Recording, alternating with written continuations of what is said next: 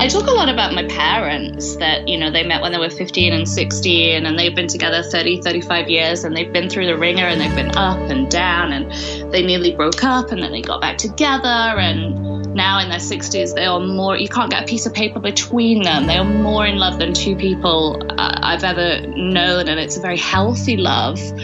But I see how much work goes into that, and quite frankly, I would rather spend my energy somewhere else.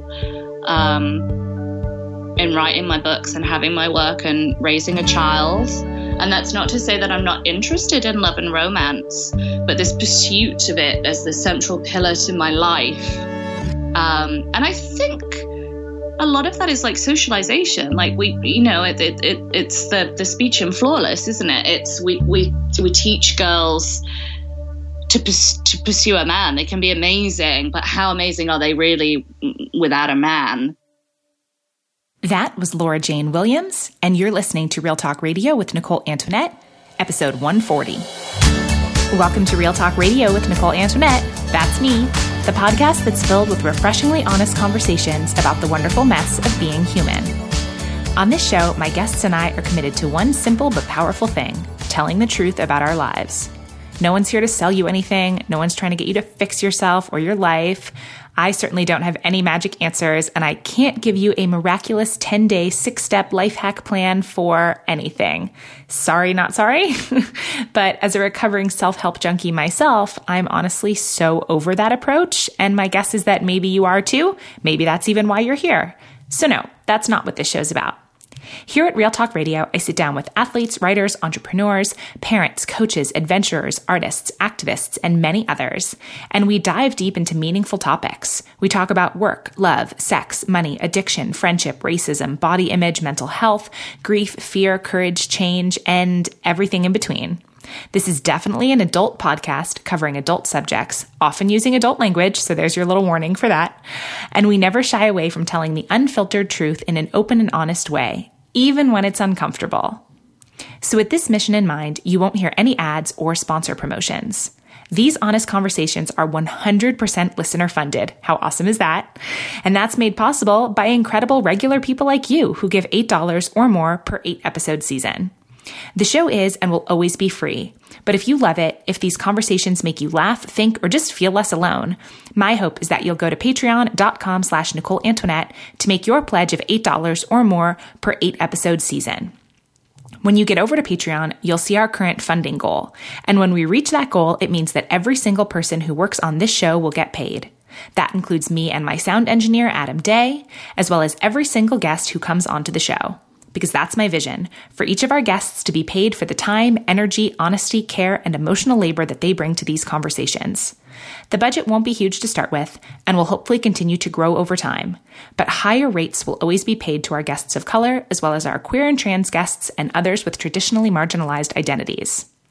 Being able to pay all of our guests has been a dream of mine for a while now, because as you've probably heard me say before, I fully believe that where we spend our money is a real-time vote for the kind of world that we want to live in. And if I want to live in a world where people get paid for the work they do, especially creative work, then that means it's up to me to create that model here at Real Talk Radio, even if it's definitely not the norm in the podcast industry. So please know that when you help to fund this show, you're using your money as a vote for a world of honest, judgment-free conversations.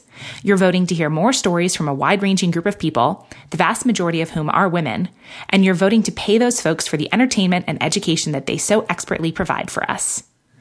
When you support this show, you're basically just saying loudly and proudly that these voices deserve to be heard, and that no topic should be off limits due to fear or shame.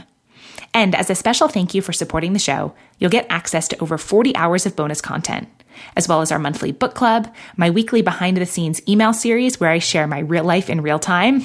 Oh, if you think it gets vulnerable and honest on the podcast, just wait until you start getting my emails.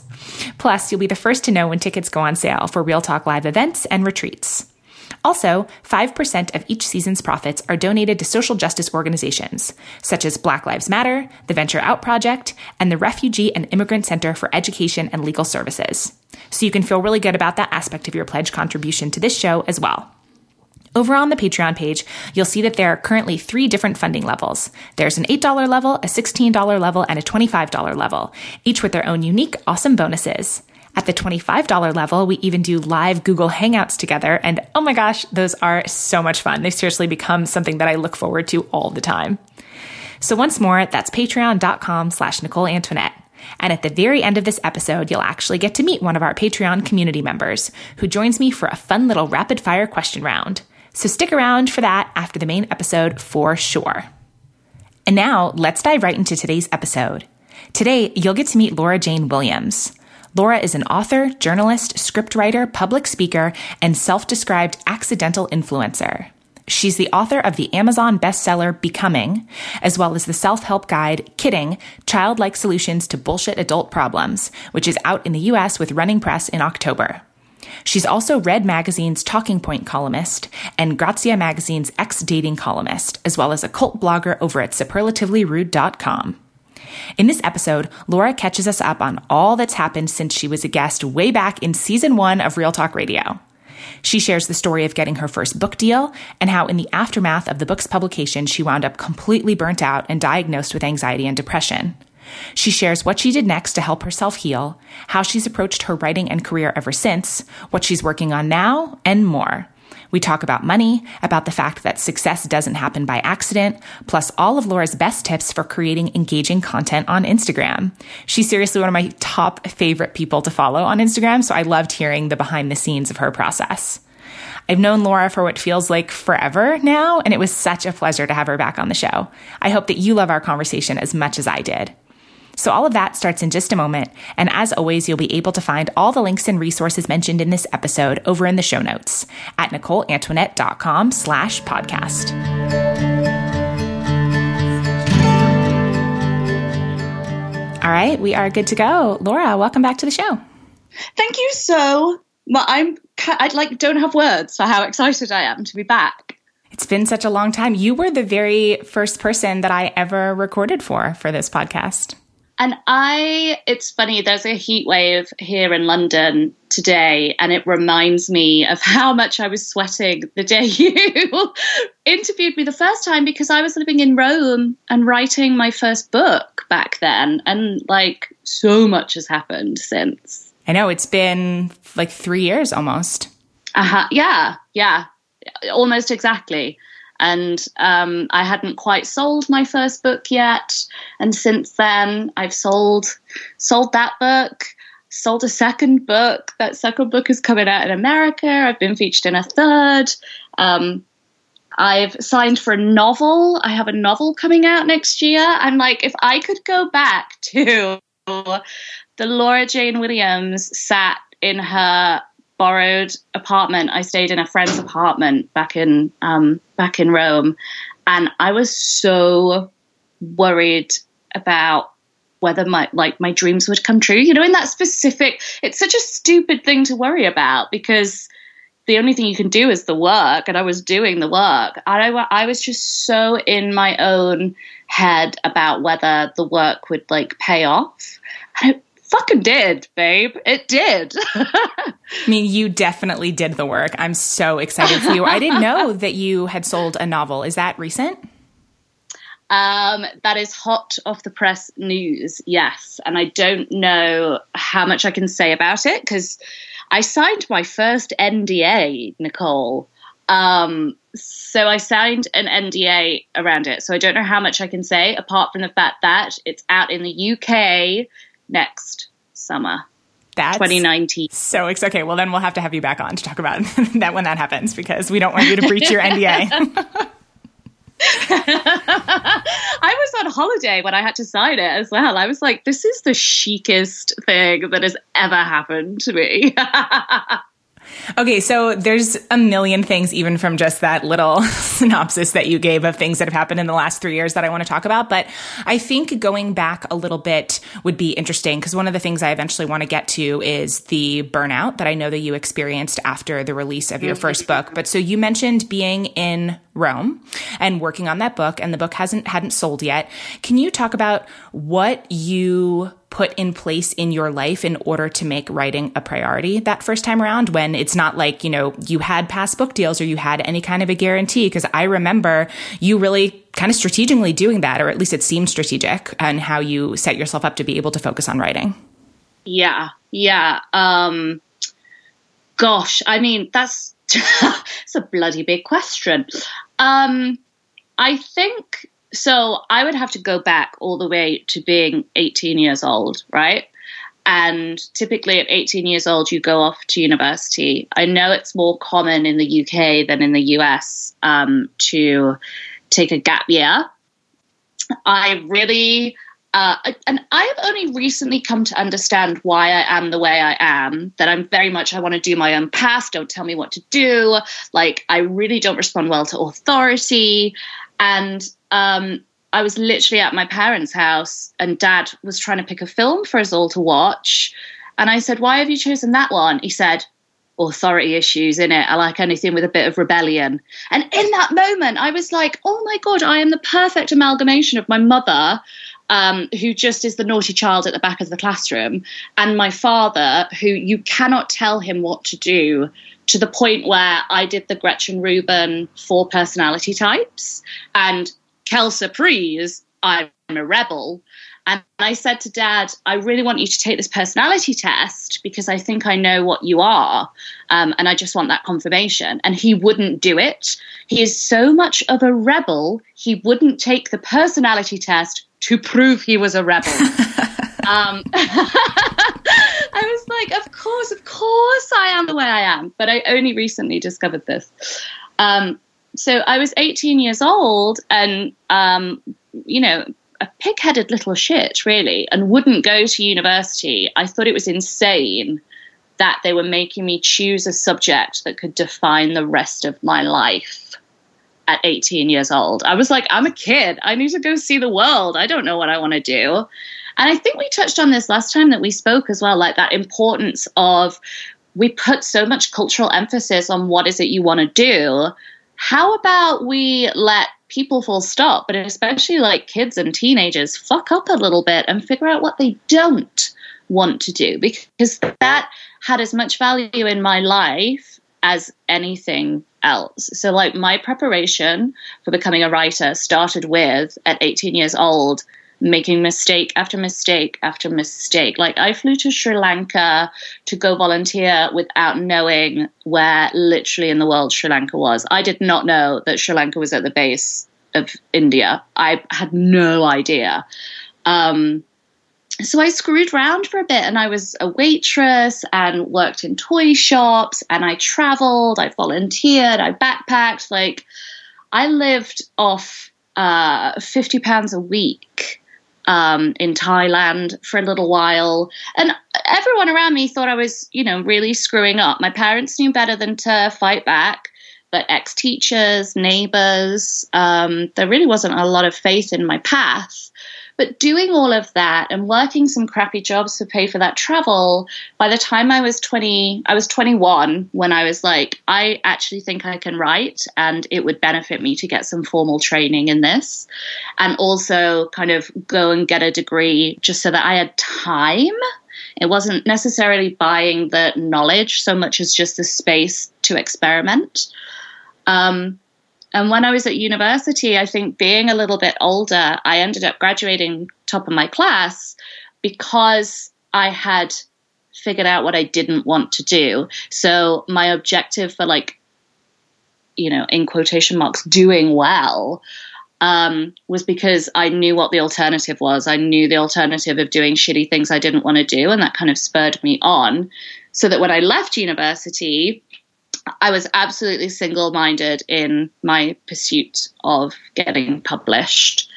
And that was really hard because my peers were going into graduate schemes. They were saving up deposits for houses. The odd person was, moving in with a boyfriend or a girlfriend or even putting a ring on it.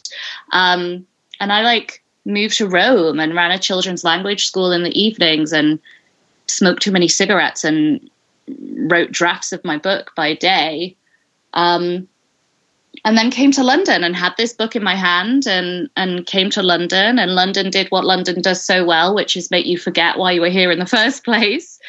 And I spent 2 years saying I wanted to get published, but really doing nothing about it. And then it wasn't until I got made redundant And I was like, okay, this is it. I'm never going back into an office job. I don't care what job I have to take in order to polish this book draft that I've got.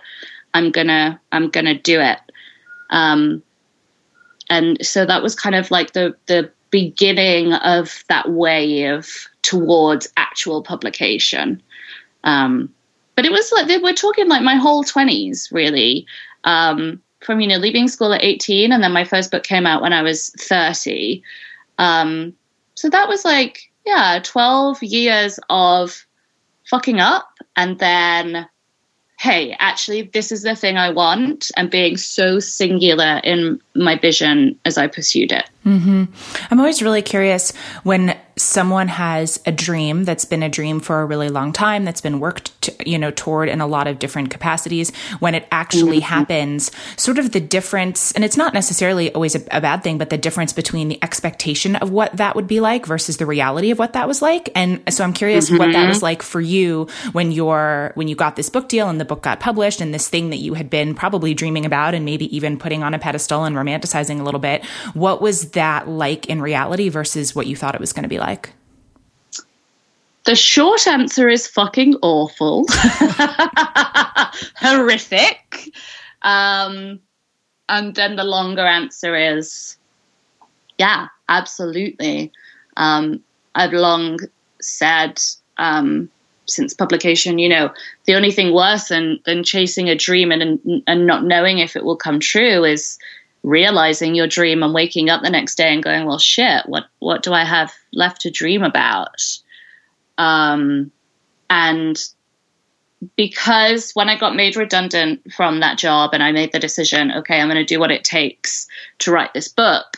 And actually it was cheaper for me to leave London, and I moved to Bali, and I was what you call a digital nomad. And it was cheaper for me to do that and write some online articles and do some online courses and make my time my own than it was to stay in London. And that meant being the other side of the world from my support network, which didn't feel like a sacrifice at the time because it was in pursuit of this book. I was going to see my name on the spine of a book. It was all going to be worth it. And it wasn't until I came back to London, and I had sold the book, and it was supposed to be the best time of my life, and I realized I wasn't okay, and I was burnt out.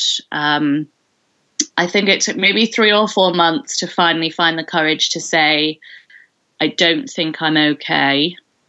I don't think I'm all right. And going to the doctor and being diagnosed with low-level depression and anxiety. And that was, I got medicated. I was put on low dosage pills, but enough to lift that fog. And it wasn't until the fog was lifted that I realized there had truly been a dark, dark fog. And so that kind of tainted my experience of being published. I got quite a lot of press around my first book. Great things were happening. People were saying wonderful things. And I was very, very, very sad. And I think, so many people talk about this, but so often until you actually go through it, you can't truly know the lesson that the external stuff is great, but unless you have the support system and intimate relationships with friends and family, and you're okay with yourself, the rest of it means fuck all, absolutely fuck all. And it was rough, and I lost a friend in that time who was going through the process of publication herself, and her experience was so different. It really brought up issues between us, and that made me very sad. And so I stepped away from writing for a little bit, and nannied some local children. And it was just this bizarre thing of going down the road to take somebody else's children to school, and on occasion being recognized at the bus stop on the way, and the youngest kid was like, "Are you famous?" and I'm like, well, no, but there's social media and people have seen my picture. I said, I have a book, but I'm not famous. But she took it upon herself the whole summer. We'd be on the bus and she'd go, Laura Jane Williams, who has written a book. She was like my own little PR following me around London. But like I would take them to school and then like go to the BBC and do 12 radio interviews. And then I was able to like step out of Laura Jane Williams, the brand, the author, and then go pick up these kids from school and just be silly again. Such a bizarre time. And I at the time, never directly broached it with the mum and dad who had hired me. But on occasion, the mum would like send me a picture of a national magazine and go, oh my God, are you in, insert publication here today? And I can't imagine what it must have been like for them to have this nanny who let it be known, I was always on time. I always showed up. I always did a good job. But was also like, oh yes, that is me in the newspaper. Hello. Yeah, that's so interesting. I want to go back a little bit and hear about your decision-making process to decide to nanny and to do that little bit of a pivot. You mentioned going to the doctor and getting on medication and realizing, hey, I'm not really okay. Some things have to change. What was it that made you decide to take this other job? Like, did you feel like it was consciously stepping away from the writing and the online work a little bit? Did you feel like you were needing a break? I'm curious about that decision. Do you know, it's funny because I don't remember a lot from that period because I was so in the trenches and so just sad. I think I had a vague awareness of if I rely on this as my sole source of income, it will destroy me. And hustling for the bylines to get the press around the book. It all just felt very exposing. And I knew enough to be like, I need something else. And I've worked with kids my whole life, right from being 18 and going to Sri Lanka without knowing where Sri Lanka was, which my dad is like, well, what were we supposed to do? There's absolutely no telling you. And as we've addressed, now I know where I get that stubbornness from. I had worked with kids at 18. I spent all of my 20s going to Italy in the summers to work a summer job teaching English as a foreign language. And I think I was like on Gumtree, just looking for part-time or temporary work so that I could pay my rent without feeling like I was doing it by selling pieces of myself. Because my first book was a memoir about a very difficult time in my life where my high school sweetheart, he dumped me and he married my friend. So it was all like bringing up these ghosts. I was quite promiscuous for a bit. And I got a little bit of press around that as well. So that chips away at your sense of self, essentially being called a slut by the newspapers that your parents read. And so there was something about when I saw this ad for looking after these 3 girls, like, yeah, I could do that. I want to spend my time. Yeah. And I would have to be there at 7 a.m. and I would probably get back home at about 9:15. And then at about 3:00, I'd go pick them up and I'd be home at 6, 6:30. So I had the days to myself, and that very much made sense to me. And actually what I discovered was, it was murderous. Having to get up at 6, 6:30 in the morning was totally murderous, but it was a reason to get up. Even if I came home and went to bed, I would still having to get up at 3:00 that afternoon because these kids needed me to pick them up. It gave me structure and it gave me purpose. And I was so embarrassed. I was so embarrassed that my work would be taken less seriously, that my book would be taken less seriously.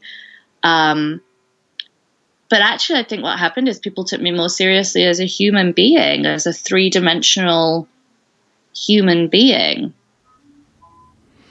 Yeah, I think you're touching on something that's really relatable, this idea, especially with writing, or I think with any kind of creative work or any kind of solo entrepreneurial work. I think there's a fantasy of, you know, the uninterrupted time, or if I had all the time in the world to write or to do, like, I think that there's a very clear fantasy for that.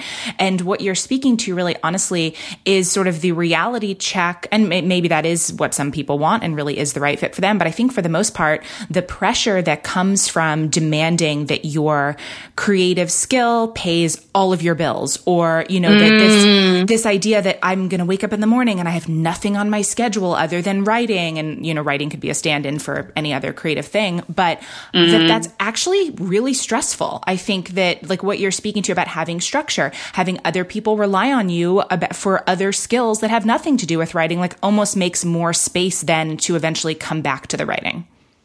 Yeah, absolutely. And the amazing thing that happened is that is where my second book came from. And I never set out in a million years. That was not my intention. I did not, like, choose the kooky path to then have something to write about. Like, I was looking for a life raft, and those girls saved me. I remember the first day picking up the kids from school, and the 6-year-old, the youngest one, slipping her hand into mine and saying, "Laura, can we go on the swings?" And I just thought, nothing else matters. Like, I'm here and this kid needs me and wants to have fun. But I did start to document these little moments online. I think for my own sanity, I used hashtag Laura Jane Nannies. I hashtagged most of my Instagram pictures so that they're, like, archivable. And once I made the decision, like, I have to tell people I'm nannying because I don't know any other way to be. I cannot, like, conceal this part of my life. And people would say, one day you're going to write about this. And that was inconceivable to me. One, because that wasn't why I was doing it. And two, how could that be interesting to anybody ever? And then after 9 months of nannying for these kids, by which time I'd really come back to life. I was off the medication. I felt a lot more balanced in myself. Therapy was amazing for me as well. It was very much a situational depression for me.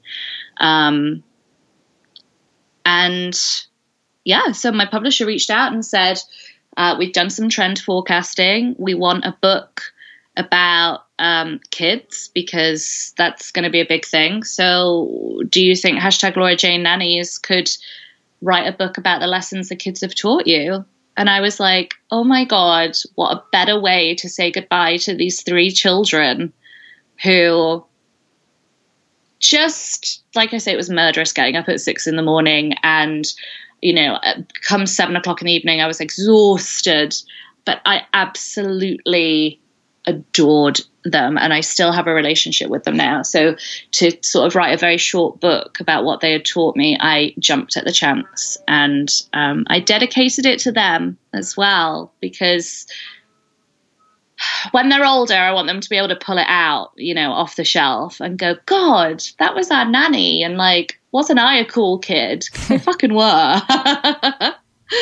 Yeah, I want to go back to something that you said before about, you know, when you decided to start posting little snippets on Instagram and using that hashtag and, you know, not concealing that you were a nanny. I think that also plays into a common fear of, you know, here's what it looks like to be, you know, a real writer, capital W. That has to be the only thing you do. Like, I think this is true for a lot of people who have, you know, whether it's a side hustle or, you know, their online business, or they're in the coaching space and they also have a day job or they have another thing. And there's a lot of hesitancy to talk about that because somehow it makes, you know, oh, well, then maybe you're not as good or you're not good enough, or there's so much, I don't know, like, weirdness around that. And so for you, like, was there a specific fear? Like, were you afraid of losing what you had built, or, like, what did that feel like?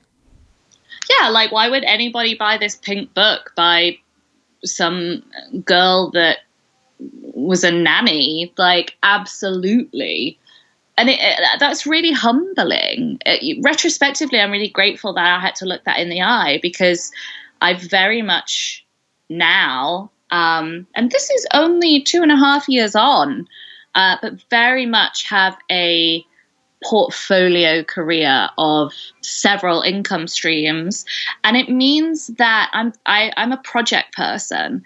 So I go from project to project, and I'm able to pivot very easily because they all fit into different parts of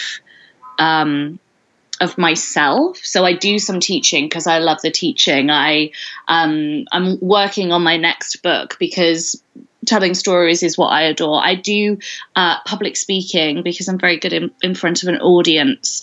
So actually what it's taught me is just don't be so proud.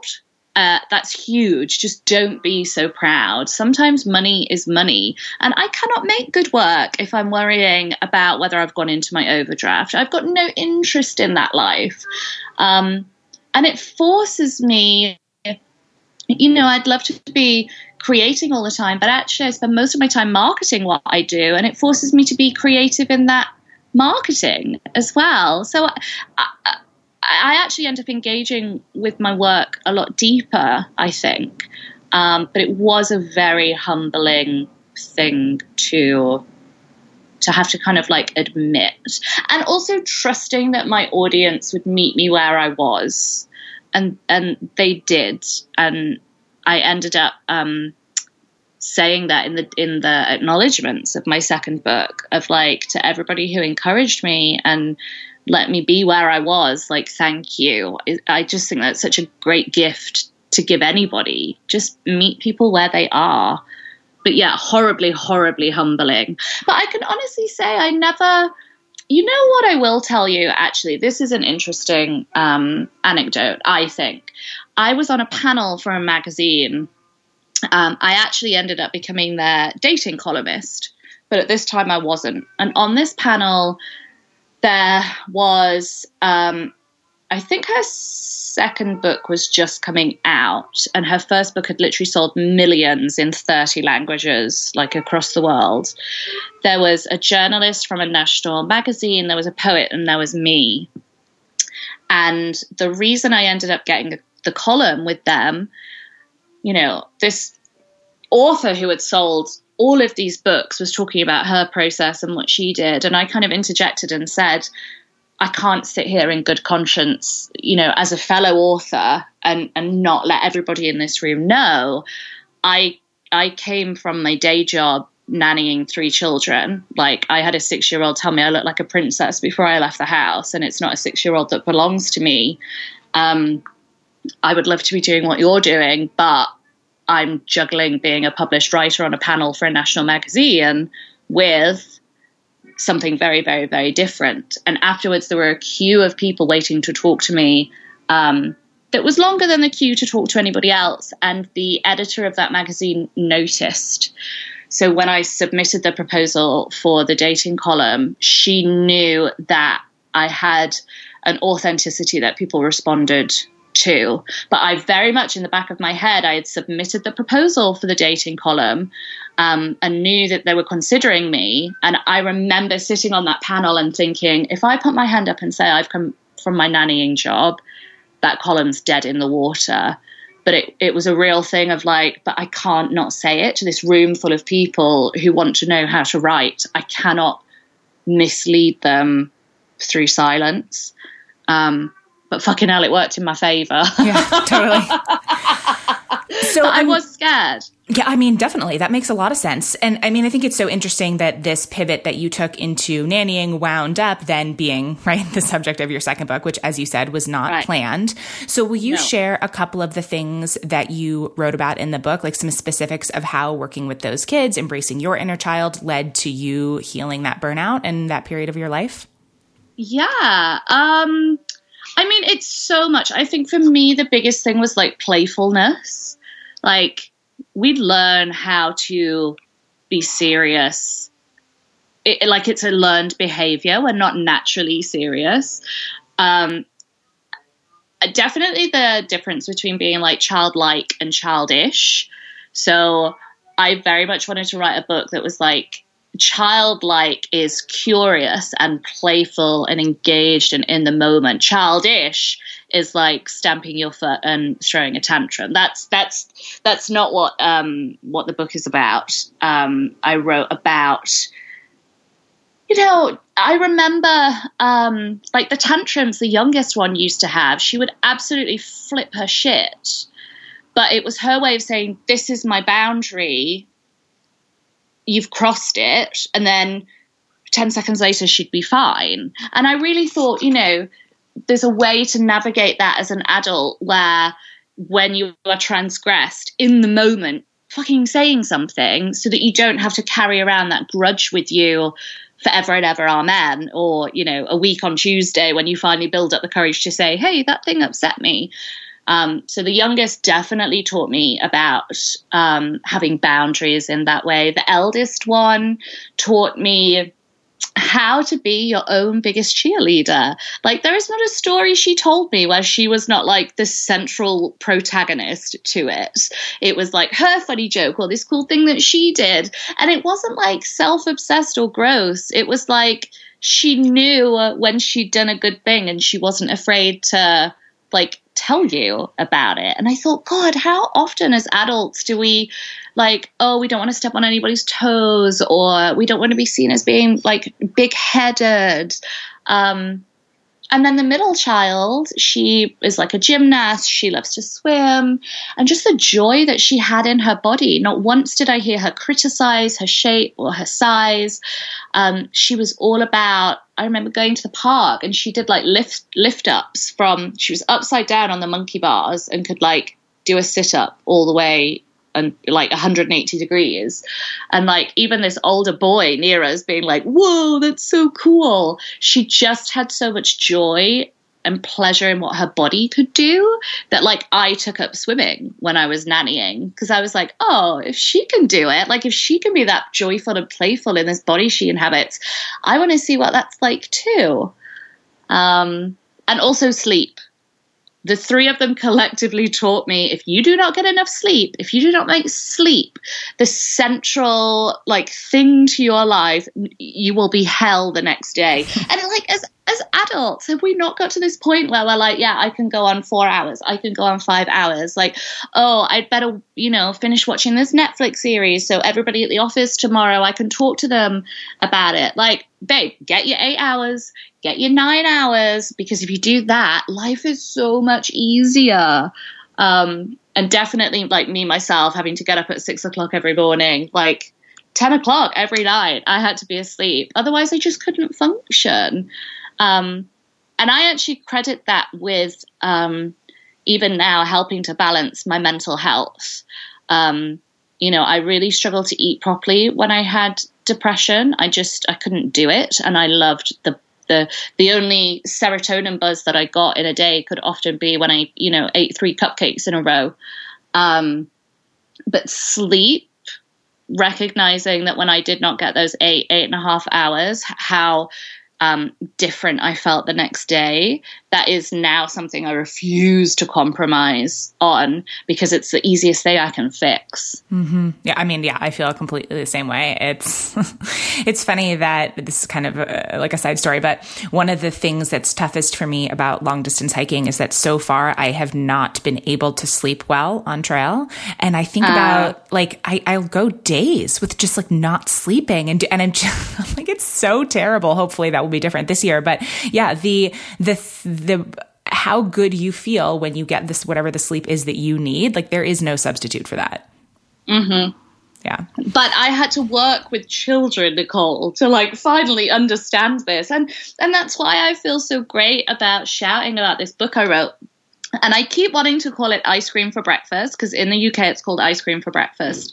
In the US, when it comes out in October, it's called Kidding: Childlike Solutions to Bullshit Adult Problems. But that's why I feel so great about being like, guys, like you should buy this book and go read it, because it's stuff that is so simple. And yet it took me having burnout and depression and anxiety and hanging out with 3 under 11s for 9 months to like finally figure out just how simple looking after yourself can be sometimes. Literally treating yourself with as much love as you would treat a child. Yeah, I mean, but the problem with the simple answers is that we want the answers to be sexier. Like, oh, get 9 hours of sleep. That's not like this like super sexy answer. Yeah. And I often laugh to myself about how I do know how to care for myself, and they are the really simple things, but for whatever reason, sometimes I don't want to do them, or I try to make things more complicated than it needs to be. So yeah, I agree with you that the simple stuff is often the powerful stuff if you actually do it. Yes, if you actually do it. And, you know, something that I focus on in the book is not beating yourself up for the stuff that you don't do. So, like, celebrate if you got 8 hours last night. Celebrate if you were able to take a 5-minute break from work. Celebrate that you made, you know, a nice dinner last night. It's no good kind of, oh, I can never do it. Or, oh, I'm so stupid. Like I didn't get my 8 hours last night. No, just focus on the good stuff, and what you focus on expands.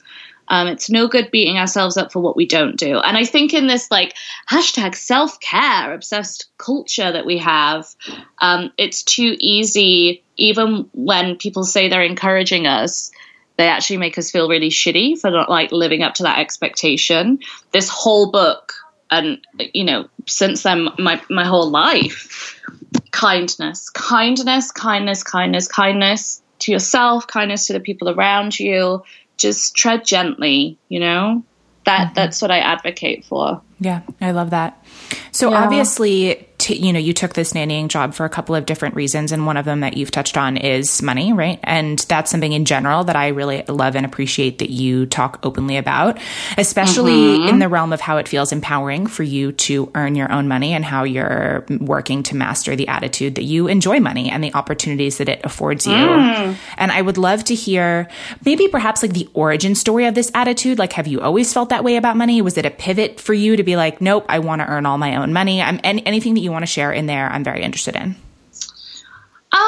I mean, I think probably, you know, having this book out and nannying and how that made me feel financially more secure than any of the months previously to that was definitely like a catalyst moment of, oh, the life I thought I was going to have doesn't look like the life I thought I would have.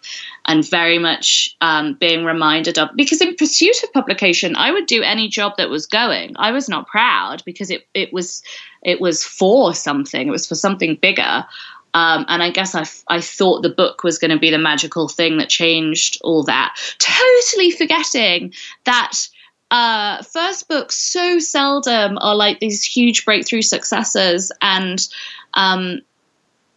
I wanted to be committed to a life of 7 books, 8 books, 9 books, 10 books. You know, maybe I always say Beyonce wasn't capital letters Beyonce with that first album. Like 15 years ago this month, Dangerously in Love came out. And some of the songs on there are really shitty. Like she actually has like a spoken word piece about horoscopes on there. Like, it is a bad album, but there's also, you know, greatness in there. And you can go on and see in like Lemonade with the Warsan Shire spoken word, you know, she's just built on her strengths and kind of got rid of everything else. I don't know why I thought I would be any different, that like my first book would be the one to financially support me for the rest of all my days. Like, that's just not how it works. But I got carried away. So I think nannying humbled me. And then it became a lot easier to see how a portfolio career with several income streams meant I could turn my attention to wherever I thought my attention belonged or whatever was fun, you know. I'm just not built to do the same thing day in, day out for months or years at a time. So, yeah. I think, and then recognizing that doing well in one area made me more comfortable in another. So being able to charge more for workshops because instead of having 1 book, I have 2. Being able to charge more for anything on social media because I know I'm great in real life and that translates to online and on camera. everything builds my confidence. And I'm not afraid now to say, no, it's not just that I'm grateful to be here, and so I'll do for the unpaid panel. Like, I think I've got enough to say and enough behind me and enough experience that I would rather work for money or not at all. And I think that probably came, I mean, do you know, I would even go as far to say as like, this year is the year that I've put my foot down and said, okay, I'm not doing anything for exposure. Like, I feel like I have a reputation worthy enough of even a token paycheck. And just being more honest with like my peers about money and sharing what we've charged or what we should ask for, or just tips on how we've asked for more as well. And then experimented with that and like, oh shit, the worst thing that could happen is somebody says no and comes back with a lower figure. Like I don't die and people don't hate me, because who the fuck does Laura Jane Williams think she is? So yeah, just I get really hard for transparency around money. Mm-hmm. Yeah, no, I agree. So within that topic, what's something specifically when it comes to money that you wish that more people were open and honest about? How good it feels to make it. I think I always thought, no, I'm an artist. The money is secondary. And then you get this massive, great big paycheck. And you go, well, fuck, this feels amazing. And now the rest of my work is better because I don't have to worry about like how to pay for my food shop this week. It feels good to make money. And I'm a single woman. I came out of a relationship at the beginning of the year, and that's because I knew I wanted to pursue parenting on my own. So now I'm starting the adoption process as an independent parent. And so I will ask for money, because now it kind of feels so much bigger than just 20-something-year-old, millennial wanting to get paid. I'm like, I'm a 30-something woman needing to provide for a family now. So it's made me bolder in pursuing money. And especially from brands, like brands have got a fucking shit ton of cash. Traditional print media is dying. Online media just do not pay well at all. But brands have got all of this cash. Too bloody right, I'm going to double my price and see what you come back with. Too right. I need to buy clothes for this kid I'm having. Mm-hmm. Yeah. And so now that you brought that up, there's so much in here that I want to talk about too. Specifically, I mean, you mentioned the relationship that you got out of at the beginning of this year, and I've heard you describe it as the decision to be consciously single by choice. Can you share more about that? Yeah. I mean, I guess I really thought that like, oh, you get a partner and then everything's okay. Like things don't hurt as much and you don't suffer as much, and you have a buddy and you're braver. And, I was a dating columnist. I dated a lot, and then I met a guy, and the relationship was, I now recognize that, there were signs of emotional abuse, that it wasn't just not supportive. It was like my personality was actively chipped away at. And I came out of that like, God, what I've wanted for so long is my own family. And actually, when I came home from the launch party for ice cream for breakfast, I cried and was like, I don't know what all this is for if I'm not coming home to kiss my kids. The world is telling me I'm brilliant and I've done 2 books in 9 months, but what is it all for? I want children. And just always had a sense that I would do it on my own. So being in a relationship was very much like, well, do I want to be on my own, or do I want to do it with you? And nothing ever felt good enough. I felt like I was like dating kids, and I just want to raise them. And it was almost like by having this quite destructive relationship, I realized, no, that's not where I want to spend my energy. I talk a lot about my parents that, they met when they were 15 and 16 and they've been together 30, 35 years and they've been through the ringer and they've been up and down and they nearly broke up and then they got back together, and now in their 60s, they are more, you can't get a piece of paper between them. They are more in love than two people I've ever known, and it's a very healthy love. But I see how much work goes into that. And quite frankly, I would rather spend my energy somewhere else. In writing my books and having my work and raising a child. And that's not to say that I'm not interested in love and romance, but this pursuit of it as the central pillar to my life. And I think a lot of that is like socialization. Like it's the speech in Flawless, isn't it? It's we teach girls to pursue a man. They can be amazing, but how amazing are they really without a man? And being in this shitty relationship and coming out the other side, I was like, you know what? I am good. Like, men are a nice extra, but right now, I'm not interested. And I feel like myself, why should it be a bad thing? I should be allowed to say, I don't like checking in with somebody and telling someone where I am and what I'm doing. I want to do my own thing. And yeah, a relationship just does not appeal at all. And it turns out so many women feel the same. Since I've started to talk about it and write about it in my column for Red, I get a lot of feedback from people going, yeah, don't feel sorry for me. I'm not married. Like, it's the opposite. I'm having a lovely time. And I will tell you this, when I did go through the breakup and I talked about it online, I guess people know I'm a safe space, and sometimes it's easier to tell a stranger something than it is even your closest friends. But I had women messaging me saying, I'm having a baby with the wrong man because I'd rather have a baby with the wrong man than not at all. Or I've been married to the wrong man for 10 years. Or I don't know how to leave the wrong man that I'm with. Lots of emotional honesty in my inbox of, good for you for knowing this because I'm miserable and don't know how to get out of it. And that's a fucking generous thing for these women to do, to say. And I will honor that. Love is beautiful, but it comes in so many forms. I believe it was the great Taylor Swift who said, you don't need a central romance to have a romantic life. And that's that's totally where I am. I'm obsessed with your honesty on this topic. Like, so many things.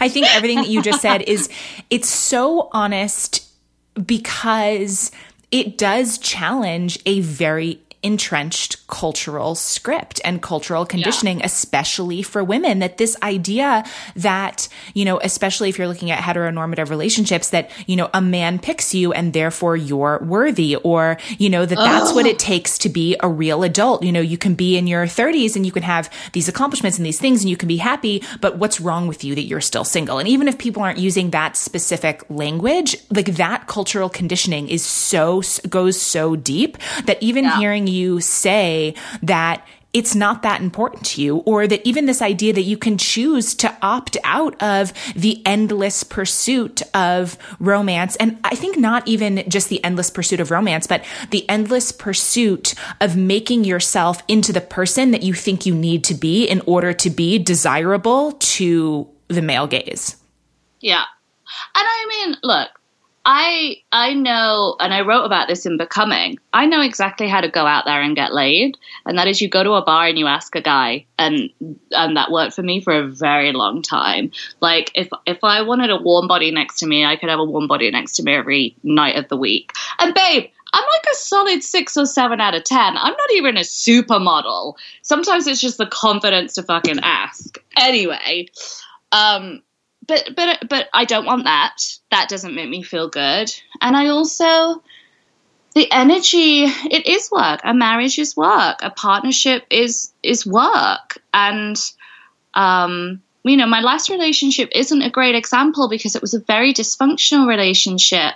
But there was just nothing left for the stuff that I actually cared about. But I felt I got invited to more dinner parties. I got more text messages along the lines of, we'd love to see you both, from friends who were in a couple, because couples like to hang out with other couples. I felt like my parents exhaled a little bit of like, oh, she's not a total monster and insane. Like, oh, she's in this relationship with this incredible, outwardly incredible man who seemed very impressive. The world treated me differently in a couple. Oh, yeah. I mean, couple privilege is a very real thing. Oh, couple privilege is huge. And coming out on the other side and being single, I call it now the single girl army. There is a way, no matter what intention your married or coupled up friend has for you and your relationship, you come second. Sometimes the only people that can truly look after the single girl are other single girls. And I do believe that. But that's okay. That's fine. I think it's being honest. And there is nothing that drives me crazier than like, oh yeah, if me and Tom broke up, I'd be totally fine. Or if me and, whoever broke up, I'd be fine. I'm like, no, nobody is fine after a breakup. And if you are in a relationship where you would be fine if you broke up, why the fuck are you together? That makes no sense to me. Be in it and do the work, but realize that is at the sacrifice of other things. It just has to be. Energy is finite. Yeah. I mean, and that's true with anything. And I think that, again, this is like a thing to be honest about. Like, there's only so much time. There's only so much energy. I mean, maybe love is infinite, but these other things aren't. And so if you're choosing to spend a lot of your time and energy on a relationship or on writing a book or on parenting a child, like that just means the way the equation works out that there is less time and energy for other things. And so it's like kind of underscores this point of different choices are better fits for different people, but like to the best of your ability, make those choices with your eyes open, because like you are sacrificing things for the things that you're dedicating your time to. Yeah. And, I appreciate that this can make me sound very harsh and very cold. I am endlessly giving and endlessly loving. And maybe that is part of my problem, that I give so much to the relationship I'm in that there's nothing left over for the other stuff. And actually, I have purposely built a life, and, nannying these kids was like parenting training camp for the best part of a year, of getting up, getting everybody to school, doing my work whilst they were at school, and then still being there for pickup and then to take them to swim lessons. I have designed a life where I can do that. I'm earning good money now. And so that's where I want to spend my energy on loving that kid or kids, on loving my work, on being a great daughter and a great sister. There's not much left to be a girlfriend. Yeah, and even with that, I like what you said before of, I don't remember the exact words you used, but this idea of, I'm not totally ruling it out. I think it's also easy to fall into these really black and white, all or nothing declarations. Like, I'm never going to have romance in this like traditional sense or whatever. That I don't hear you saying that. It's like, this is where I'm pivoting. This is where my priorities are, but it doesn't completely close that door. It's like leaving yourself open to being surprised, I guess, or like not holding on so tightly to any one vision, because I think the like desperate pursuit of it and the like desperate, this is not for me, I'm never going to do this, like that kind of comes from the same place. And so like when I'm hearing you talk, it's not like you're saying, romance is terrible, nobody be in a relationship, like that's not what you're saying at all. Right. Exactly. It's love happens and love is nice. And there's reasons, seasons, and lifetimes, and how nice it would be to meet a guy. And, because when I was dating, it was very much to find the guy who I would start a family with. So starting a family on my own, I'm no longer looking for the father of my children. I'm just looking for someone respectful and kind who I enjoy spending time with.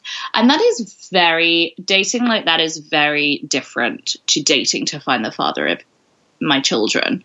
There's so much less pressure, but it also means that my standards can be a lot higher. I don't have to compromise on, any level of like toxic masculinity or inability to be emotionally articulate. I don't have to compromise on those things because I don't need you for your sperm, or I don't need you for your bank account, or I don't need you for anything other than just the joy of being together.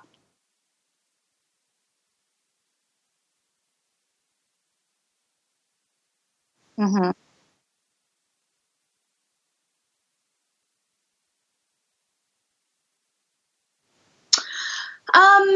Well, I mean, the shortest answer is I've never wanted to be pregnant, and babies bore me, and I appreciate the limitations that I've got in my life. That throwing a baby into your life is a bomb. So if you are prepared for that, and you have a unit that can support you, all power to you.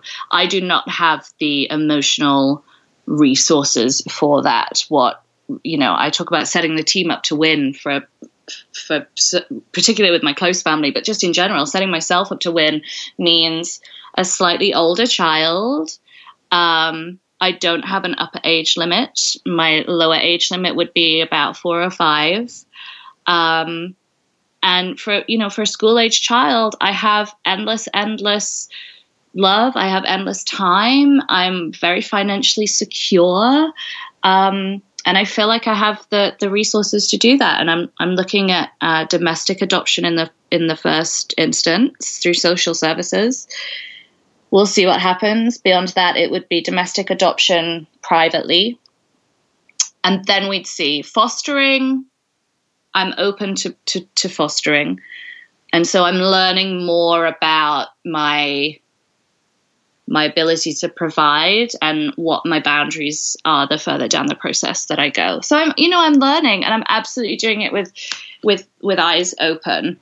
And I'm so excited. And I mean, looking after these kids, they are hugely responsible for this feeling of like, I can do this. I always had a feeling that I would adopt, but nannying, and like I say, it was like parenting camp and going, oh my God, I am more patient than I ever realized. I'm kinder than I ever gave myself credit for. I am more loving and aware than I ever realized. It's absolutely because of these girls that I feel encouraged in that direction. Mm-hmm. I have to say, this is kind of a side note, but it's very comforting for me to hear you so openly and also like clearly with so much joy, like this is what you want, right? This is the right choice for you. And it's so not what I want that it's sometimes I feel like it's really helpful to hear someone be honest about something where you have that Me Too reaction. Oh my gosh, I'm not alone. Oh my gosh, I'm not the only one. Yeah. Thank you so much for saying that. But I think that it can be equally healing to hear someone really confidently say the thing that they want that's the opposite to the thing that you want, because I don't even really know the point I'm trying to make, but it's like reassuring for me to hear how much that you do want to be a mother and how important this is and what you're doing in your life to rearrange it, because it's like underscores for me that, oh my gosh, I don't feel that way. I do not want kids, and that is fine as well. And it's like really nice to hear someone just securely being like, yep, this is what I want, And like, I'm literally moving house from London to the suburbs where my parents are, an hour and a half from London, like physically rearranging my life to do this for the family that I want. And, I've had boyfriends where it's felt like a pain in the ass to go to their house for the weekend. Like that was an inconvenience for me. And for me, it's that same thing. I've had friends that are so in love, they would go to the ends of the earth. And I'm like, no, I'm good. But on this other thing, totally that. I'm moving mountains to prepare myself for this future I'm purposefully designing. Yeah. Okay. So yeah, you just articulated it a lot better than what I was trying to say, which is like, we do know what it feels like to really want something. And I think sometimes in the absence of that, it's easy to convince yourself like, well, maybe this would be fine. Like if you're kind of ambivalent or you're not really sure, and that happens sometimes, but we do know what it feels like to be sure. And that's not to say you can't change your mind, right? We can change our minds, but that it's you know, you know what it feels like when you really want something or you really don't want something. And I have spent so much time, whether that's in relationships or in relation to career stuff, doing the mental gymnastics of, oh, I don't really need to get paid for this because I enjoy it. Or, oh, you just these like these things that we do in any area of our life to like sort of fit ourselves into whatever's happening and like justify that. And like, you know what it feels like to be like, to get the huge paycheck for the thing that you love and to be like, hell yes. Right. Or it's just like a good reminder that, especially if you haven't felt a hell yes in a while, that exists, and that when that happens, you don't have to do any mental gymnastics at all. Yeah.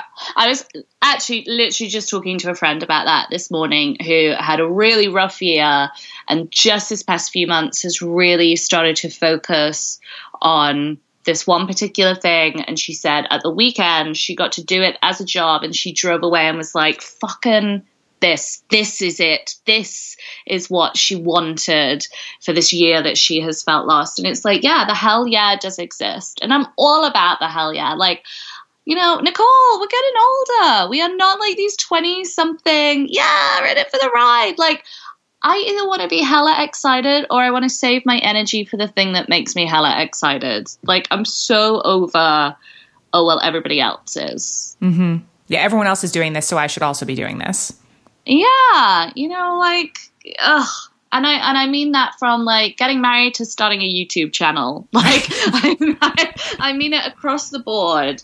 Unless I'm really super pumped, I'm just not interested. And I tell you what, that becomes a whole lot easier when you develop boundaries, particularly with social media, I think. And it's such a boring thing to say, but like muting those accounts that make me feel shitty is like the best thing I do for my mental health. I don't owe anybody bullshit. I owe nobody nothing.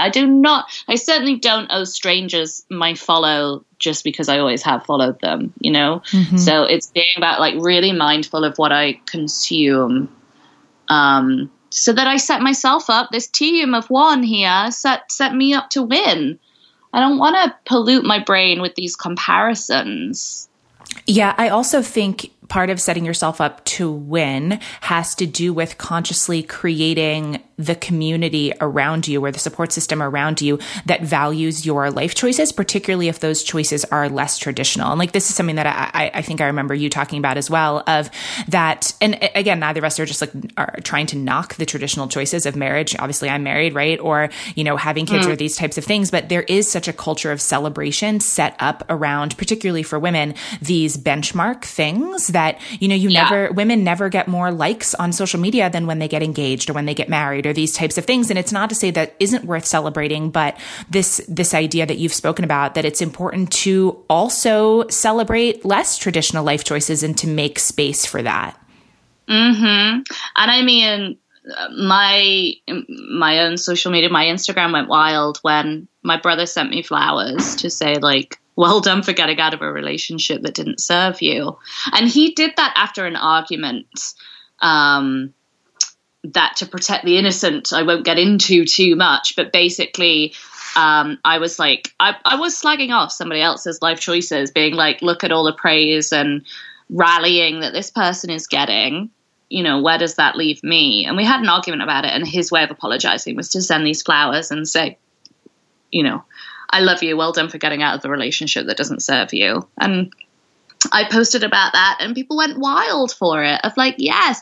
And again, that comes back to not only celebrating the stuff that we love and enjoy, but also figuring out what doesn't work for us.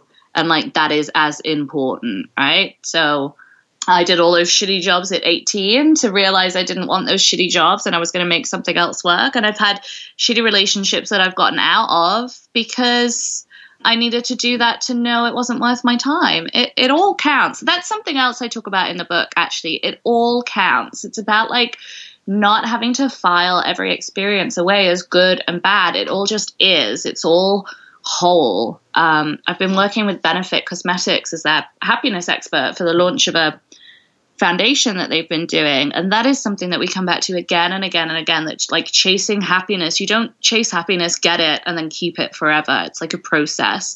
And actually, if we appreciate that the process contains so many elements, happy, sad, confused, angry, like it's all the human experience. Yeah, and not working so hard to like be so quick to categorize, like you said, good or bad, and then only show the good and dismiss the bad. And I think about this a lot. I think this came up last season too. I think about this a lot in terms for me of sobriety. For the first couple of years, I really leaned into the storytelling mechanism of like the old me, new me narrative, right? Like this was my old life. These were the things I used to do. And like sort of demonizing those things in order to prove that I had progressed or prove that I had changed. And I think that that's really common to be like, these are all the mistakes that I made, but like, I'm not this person anymore. Right. And it's kind of this before and after transformation thing that, like you said, makes it seem like, okay, well now I've arrived and that's just it forever. And it took me really only until the last year or so to stop doing that, like to be more compassionate and loving for that former self. And also that it wasn't all bad. It's so easy to paint like a period of time in your life like for storytelling purposes, like as this like really dark and terrible thing. And maybe it was that, but it was also beautiful too. And there was a lot of joy. And like you said, just letting it be more whole and letting it be messier. And I have said that, like, I blogged for years and years, like knowing I wanted to build an audience for a book I would hopefully one day write. And I refuse to delete any of those archives. I mean, I've made them very hard to search. Don't get me wrong. But like, I refuse to delete any of those archives of like where I was a bit stupider and a bit dumber and a bit more like didn't take myself as seriously or as kindly, because it's evolution, right? Like, and evolution is a beautiful thing. So pivoting back to social media a little bit, you mentioned that one of the things that you do is to, mute people that are making you feel bad or be really conscious about what you're consuming. Is there anything else that you have found helps you stay on track with, I don't know, your stuff without falling into that comparison thing so much? I mean, my friend Dan said to me at the beginning of the year, stop asking other people for a seat at the table, build your own table. And that is what I have stuck with. And I haven't been happier with my relationship to my work. And that doesn't mean that I'm happy all the time now, but I feel a lot more balanced and a lot more in control that, my friend today, she said she has this theory of you have your friends and family, you have your tribe, and you have your peers. So your peers are like people in your industry doing similar things. You have your tribe, like you have the Real Talk tribe, the people who respond to what you put out in the world. And you've probably never met them, but they feel like friends. And then you have actual like friends and family. And she's like, you don't have to worry about the peers. It's about in real life looking after friends and family, and then in your business responding to the tribe. And for me, that is particularly on Instagram, but it's across social media. Like my people, there is genuine love and genuine respect and a genuine dialogue. And so what I create is for them. And I have to ignore what my peers are doing. And like when I'm in a good space, that's when I'll check in and see what everybody else is up to and very consciously say, well done. And I see you and like, oh, good job. But that when I'm in a good headspace, that really helps me to reaffirm where I fit in the market, but I'm doing it from a place of, oh, that's what I already knew, rather than like, why don't I have what that person has? When I'm responding well to my own audience and building my own table, I can check in with what other people are doing and being like, oh, I see how they're servicing their table. Like I'm over here feasting and I see what they're doing. Like I have my own feast. So yeah, checking in when I feel better and healthier. But for the most part, it's just about me and this audience. Like, and they are ride or die. Yeah, there's something that you're speaking to that obviously is applicable to social media and career stuff, but I think extends past that. This idea that like action is the cure for fear, or, this comparison-y place, I feel like is never more prevalent than when we're not doing our work, whatever that looks like. That if you really do have your eyes on your own paper and you're doing the work and doing the things and focusing on your own stuff, a lot of that other I don't know, a lot of those other fears and doubts, not to say they go away completely. And I think, like you said, it comes and goes in waves, but I have found that the more that I am creating and doing the things that I want to do, the less that I'm rocked by what anyone else is doing. Oh God. I remember, last autumn, seeing somebody's 2-book deal, be announced, and I was apoplectic. I was furious. And then you kind of, you have a bit of a rant and a rave and maybe say some unkind things that you don't mean. You're just triggered. And then you go, oh, so she's got a 2-book deal for some fiction. What have I done to pursue my fiction? Oh, fuck all.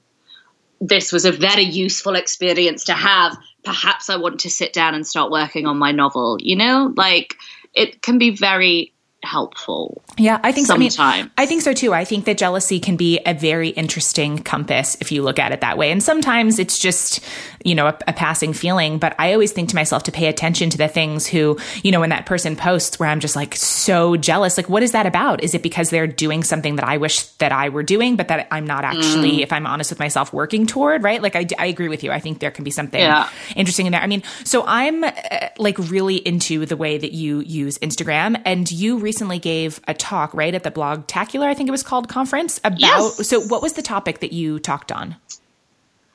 We all agreed that the title for this was far too long, Nicole, so forgive me if I get it confused. Memo to self, make the titles to my talks shorter. But it was how to create compelling Insta stories no matter what size your audience. And the reason that I pitched that as a talk, I did it with a girl called Carrie, who is at Wish Wish Wish, who has almost 200,000 followers compared to my 20,000, right? But the engagement that I have on my Insta stories, I found out that industry average is 10%. So 10% of your overall following will watch your stories. Mine is at 35-40%. So I literally have people watching my stories. The number of people watching my stories, it's typically what somebody three times as the size of me would get. And I was like, hey, I think I've got something to contribute to the dialogue here then. It's a very niche thing to be good at. But people stop me on the street and tell me, hi, I like your Instagram stories. To which I reply, so buy a book. Great, Instagram stories doesn't make me money, buy a book. But yeah, I love Instagram stories. I absolutely love it. And I think that's why I do so well. I found the one very niche thing that floats my boat. And so I'm going balls to the wall on it. Yeah. Can you share maybe one or two of the things that you taught when you gave that talk? Oh my gosh, yes. I could talk about Instagram marketing for 3 hours because I just adore it so much. And I refer to I'm on Instagram to market what I do, whether that's the courses that I sell or the books that I do or the talks that I'm at. But I call it intuitive marketing. And I know that sounds really wanky, but you have to be listening to your audience. So it blows my mind that people would get to a point where they turn off DMs. And I'm like, how can you be creating content for an audience you are actively not listening to? That's insane. So I guess I would say respond to your messages, because people will tell you what they enjoy and what they want more of. Talking to camera. So I don't post to Instagram stories as I go. I save up a little bit of media and then I can make sure I'm creating a sort of narrative arc. I think where people go wrong is that they snap a picture at the event that they're at and then tag the location and then wonder why that doesn't feel personable to people. So for example, I was at a gospel brunch for Benefit Cosmetics at the weekend. And it's stuff so I will snap pictures and get a boomerang of me and my +1 and maybe record a video of the actual choir. But I didn't post any of that until I got home, so I could make sure I was taking people on a journey of my own experience. So what I taught at the conference was always mix your media, do stop-start motion, do a boomerang, talk to camera. People hate talking to camera. And And, you know, right away, even Wish, who I presented with, she was like, I never talk to camera because I'm not good at it like you are. I'm not a natural. And I was like, whoa, Carrie, hush for a second. Like, I taught myself how to be a natural. So it's not a case of like, oh, I'm really good at talking to camera. Like, it can take me 5-6 goes to like get the first talking to camera right. And then I find videos 2 and 3 easier because like I've set the pace and I've set the tone. But talking to camera takes effort, and nobody is a natural. You have to practice it being a natural. But then when you do it, I say talk to camera 3 times in a row, and then that should be enough to explain whatever it is you want to explain. I don't understand why people do videos in a row, 15 videos in a row. That's, I guess we have IGTV for that now. But on Instagram stories, 3 max. And learn to give less of a shit. Like, these fuckers hang around for 24 hours and then they're gone, right? So post what you want to post. Take people on the story of your day. And actually, one of the loveliest questions that I got at the conference was, I go to work, I do my office job, and I come home. What if I don't have stuff to put on Insta stories? And I was like, you know what? Most people go to work, do their job, and come home. So what if she was able to capture like the view out of the bus, or taking 5 minutes to go for a walk, stuff that would inspire me as a fellow office worker to like engage with my day more. It doesn't have to be that unless you're on vacation or at some fancy event that's the only time you have something to say. And I guess I never get higher engagement than when I'm expressing an opinion as well, whether that's like a screenshot that I annotate or whether it's talking to camera.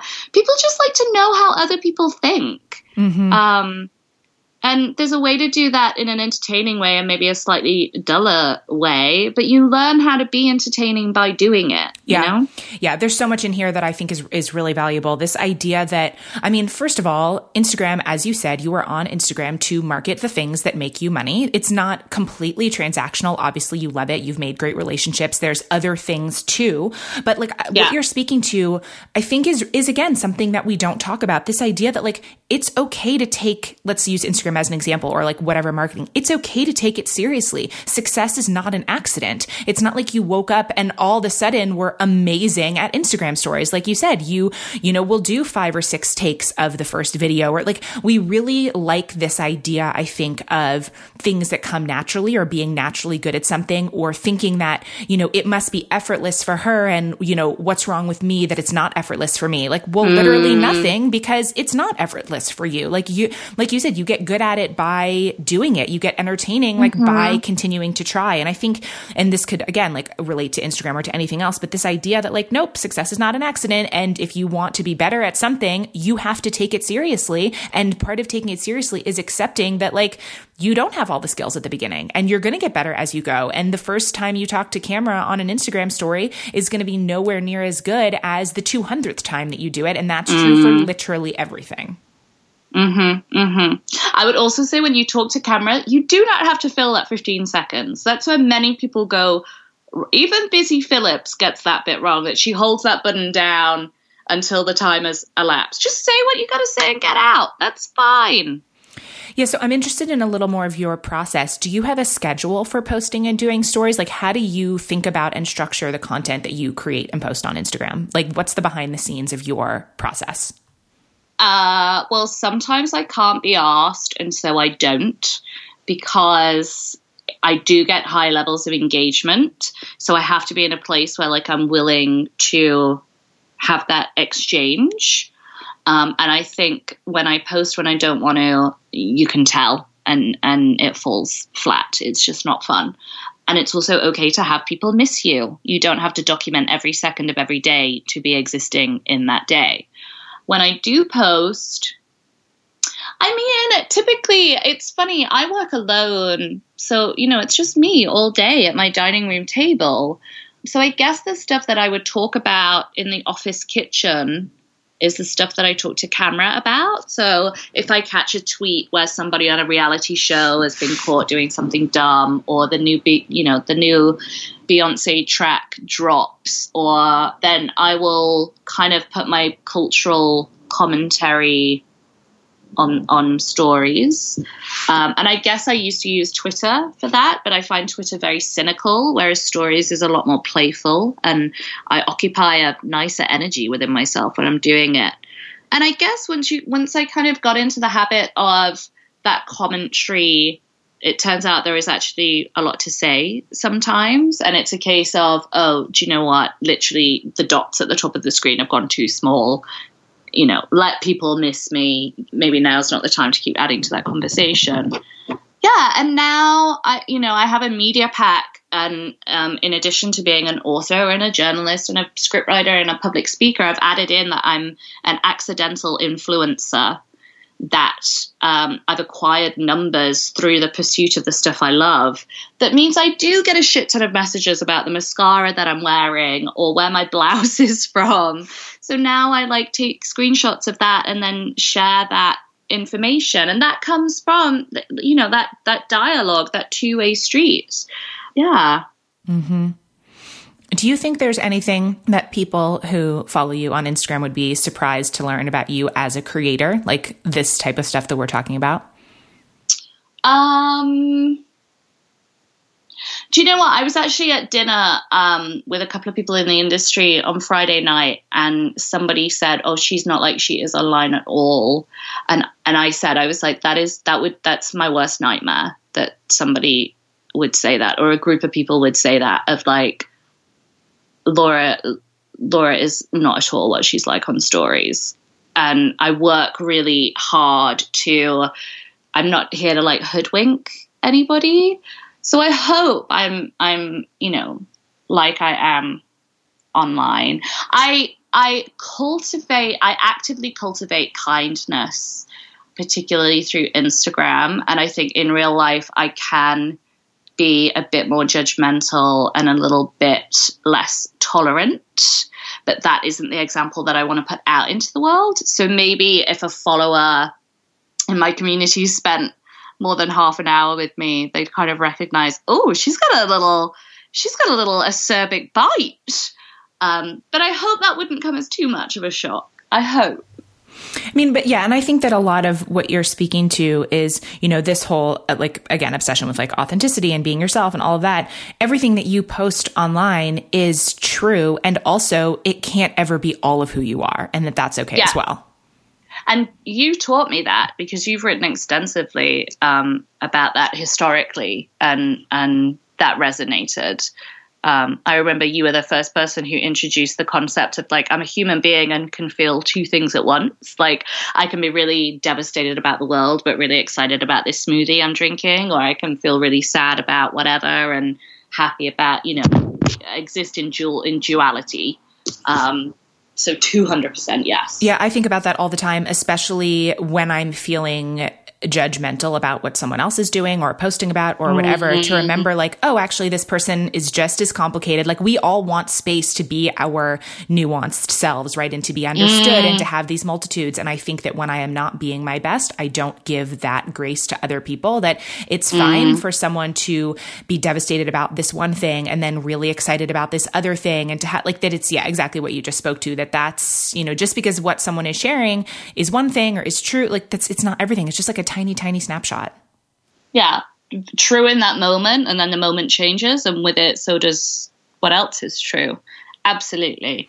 So it's really obvious to me that you care a lot about your work and about this path that you've created for yourself. But I think that it's also clear that it isn't the center of your life.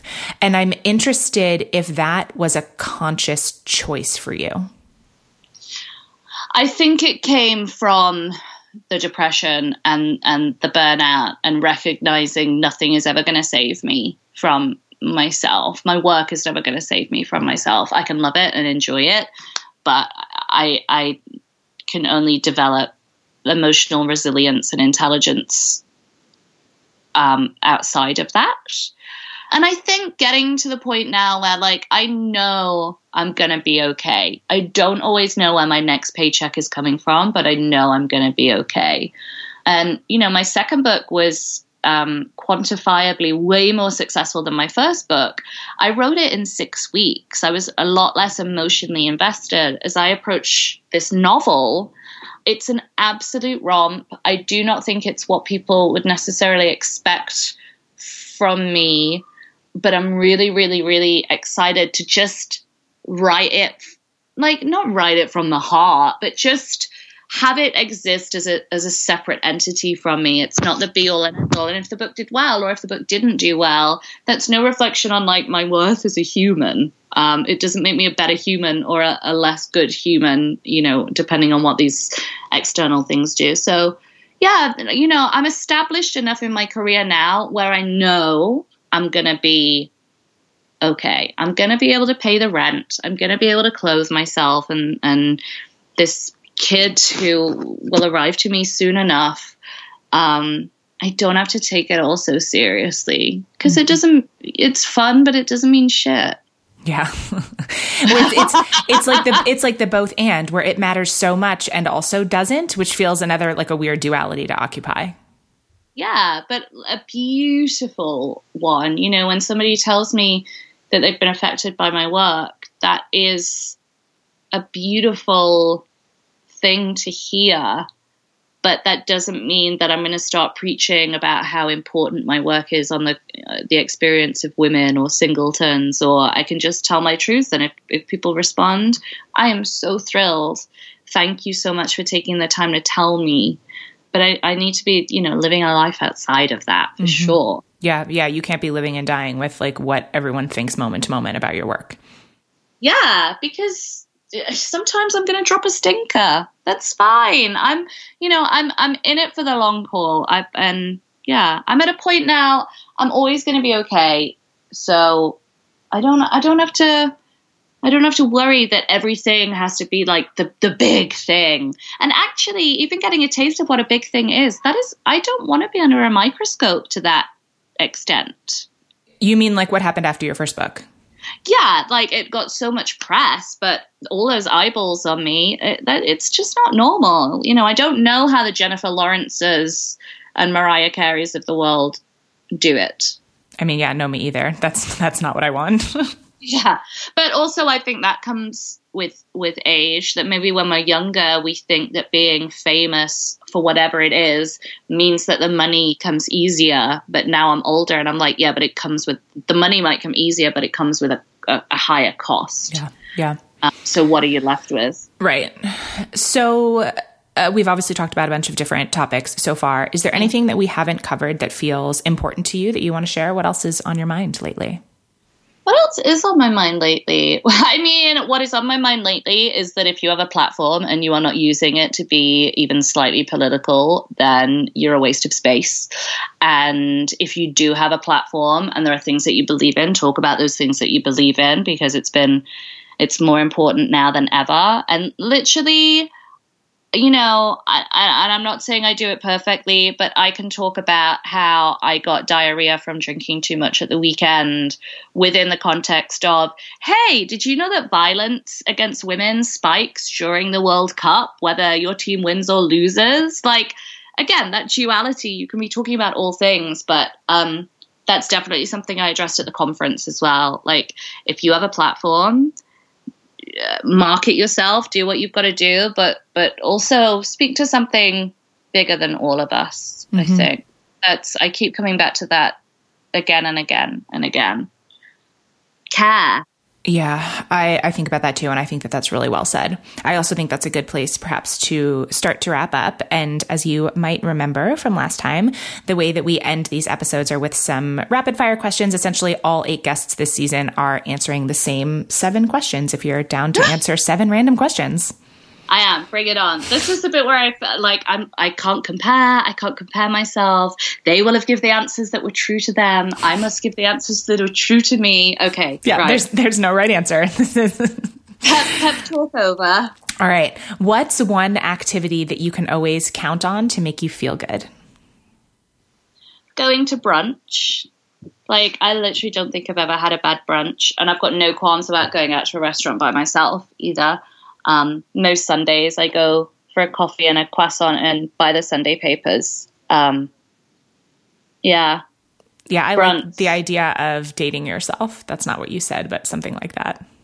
Yeah, but that's exactly what it is. It's like, let's treat this this trip to the cafe or the restaurant with as much reverence as if we were romancing another person. Mm-hmm. Absolutely. Yeah. That's why I enjoy it so much.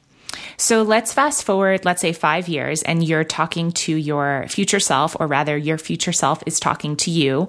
What advice does this future self give you for what to do right now? She says, babe, it's all unfolding as it should. I love it's that. all unfolding as it should. Yeah. Who's one of your favorite people to follow on social media? Oh, the pressure. You? Okay. You're so funny. You don't have to say that. Pick somebody else. You, and then I really enjoy Erica Davis, who is a British fashion Instagrammer in her 40s with 2 kids, who doesn't take the piss out of her audience, and I respect that. That's a hard balance. I love following Chris Mandel-One, who is the entertainment director for a magazine here called Shortlist. And his agenda drives the agenda of the magazine that is so inclusive. But he kind of shows like the lols behind the scenes on his stories. And I like that a lot. And also Busy Phillips, because I do think she started to use Instagram stories at a time where it wasn't a cool thing to do, and really utilized it to the point where like she got a book deal in her own late night talk show through just talking about her life. So she, you know, she's an absolute example of being yourself can lead you to exactly where you need to be. Mm-hmm. Yeah. What's one thing that helps you when you're feeling really overwhelmed or stressed? Aside from brunch, my favorite thing, and I've been talking about this a lot as Benefit Cosmetics happiness expert, is in any moment, I have to be like, what do I need to be more comfortable right now? So literally, if I sit at my desk and I'm cold, why would I sit there and just be cold at my desk? Go get a pair of socks and put the kettle on and make a warm drink. Oh, turns out the world's not so terrible. What do I need right now? Sleep. Okay, let's cancel plans tonight and make sure we get an early night. It's such a like deceptively simple question, but I think it helps me deal with the small stuff so that the bigger stuff doesn't seem as big. Well, at the heart of it, I feel like that's what self-care is. It's the real-time, ongoing checking in with yourself of what do I need right now? Mm-hmm, mm-hmm. And I have a really low tolerance for my own dissatisfaction as well. So I'm not very good at like putting up with stuff and making do. Like, okay, let's switch this up. Mm-hmm. Let's solve the tiny issue now so it doesn't grow into a bigger one. Yeah. It's self-care, totally. How do you typically spend the last hour of your day? On Instagram. The way you said that. Yeah, probably on Instagram. Like, I like, if I go out, I'll come back and maybe just upload any videos from the night. 'Cause it kind of feels like ending my day that way. Like, I don't want to the next day be posting yesterday's content. But even, you know, just seeing what my favorite people are up to, or if I'm at home alone, you know, and doing the face mask and watching some TV or reading a book. Probably I'll always just check in with Twitter just to see I know this is terrible. Oh my God, I'm painting myself so terribly that like, I'll just get the top line news off that well-known credible news site, twitter.com. But yeah, it's check my phone. Yeah. There you go. That's the honest answer. Yeah, well, that's all we want is the honest answer. Yeah. So the next question is about books. Which 2 or 3 books, any type of book, any genre, would you say have either had the biggest impact on you or that you recently find yourself recommending or rereading? I mean, I cannot shut up about Holly Bourne's How Do You Like Me Now, which does not have a US publisher, but if people are willing to import, it explores under the radar emotional abuse in what would otherwise be a chick lit book. And I think it's brilliant, and I will champion that book to the moon and back. Zadie Smith's On Beauty, I reread that every couple and I'm still blown away by the insight and how there is not a single wasted character in that book. Every single character, no matter how inconsequential, is like fully rendered 3-dimensional, and I could spend my whole career without hitting that benchmark in the way that she does. It's totally sublime. And yeah, I guess they would be my top 2. Everything else like falls in equal. So I feel like I can't give a third. I mean, like Elizabeth Gilbert, Eat, Pray, Love. That, in terms of like opening the door for female memoir, she did us all a big favor with that. Love her or loathe her, she held space for women to tell their story. And I think she should, go down in the history books with that one. Yeah, I agree with that completely.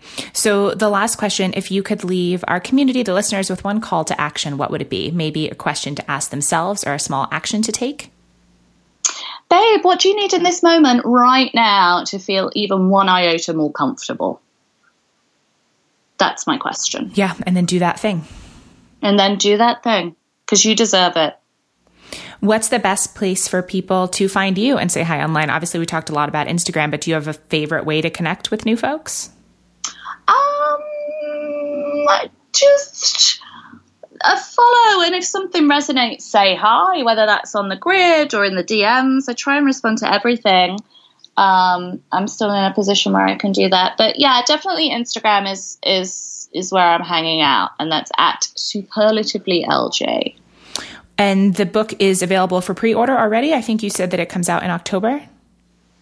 Yes. So Ice Cream for Breakfast is already out in the UK and will be released under the title of Kidding,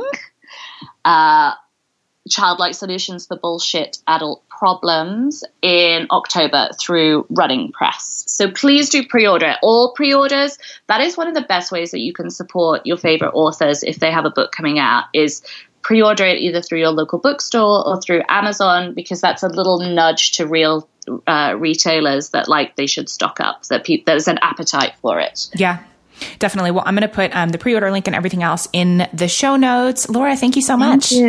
Thank you so much. It's just been a pleasure, and just well done on the community that you have cultivated and the work that you are doing. It's really a joy to see.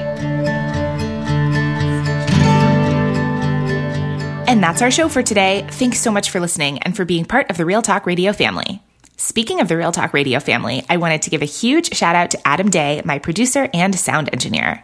Adam created the music for this show, and he makes everything work and flow and sound way better than I ever could on my own. You can find him and his music, which is awesome, by the way, and his sound editing work at adamday.net. And as I said way back at the top of the episode, this is a 100% listener-supported show. The show is made possible by awesome people like Lisa. Hi, Lisa. Hey, Nicole. You ready to answer 5 rapid-fire questions? Yes, let's do it. Let's do it. What are you totally obsessed with right now? Okay, so obsessed is like such a fun feeling to try to get yourself back into in the moment. So the things that give me that like fluttery, like yes energy right now, the first thing that's coming up for me is this funny spiritual thing I'm doing right now, which I have dubbed church dating. I am in the midst of doing some journeying for myself about spirituality and beliefs and how little old me fits into the universe and what is good and just and right, and the way that I want the universe to keep working, keep providing for people in it. And for me, part of that journey has been in almost playing dress up with different modes of being and different spiritualities and different belief systems to figure out what feels like it fits. Almost like a Goldilocks-esque way of like trying a whole bunch of different bowls of porridge to see which one is the one that feels like it's the most me. And I am a recent transplant to Boulder, Colorado. And part of me moving into the area and developing community and trying to really make this place feel like home for me is in finding people who are on kind of a similar stage in their own journey and who are sort of loosely thinking and feeling the same ways that I am about what spirituality and or religion, depending on how the cookie crumbles there, ought to look like and feel like to be in alignment with my soul, with our souls. So I have been really excited. I'm pretty type A, so I've made a little spreadsheet for myself of all of the religious institutions in this area that seem like they're worth checking out, and have been to probably 6 different religious and spiritual institutions over the past couple months, just trying them on to see what feels like it fits.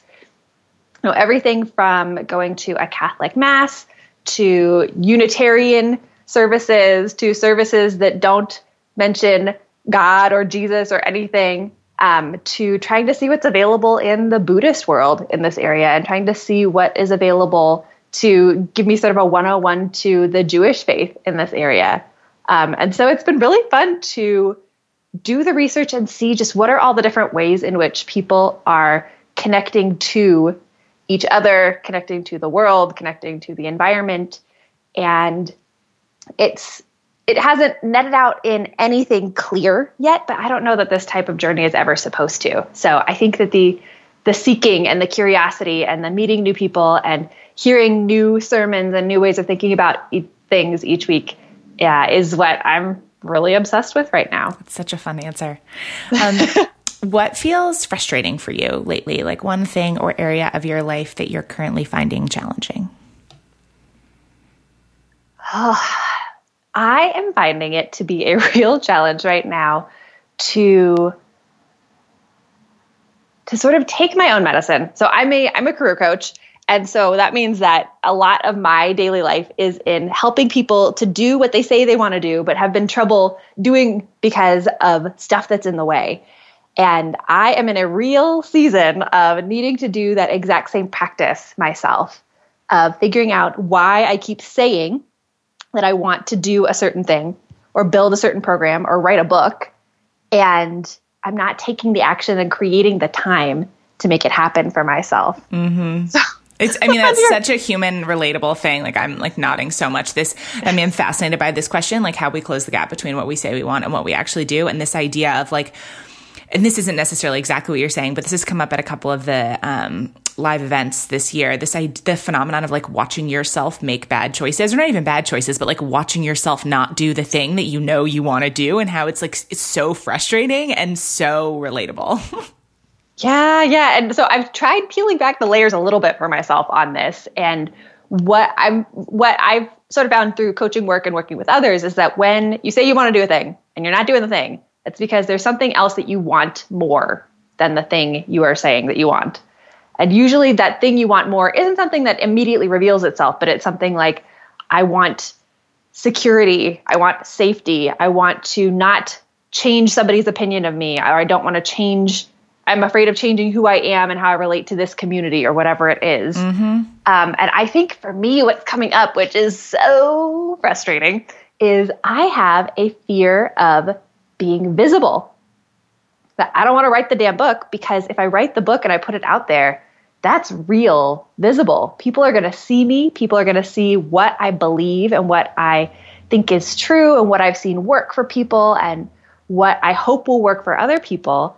And I'm opening myself up for rejection in that way.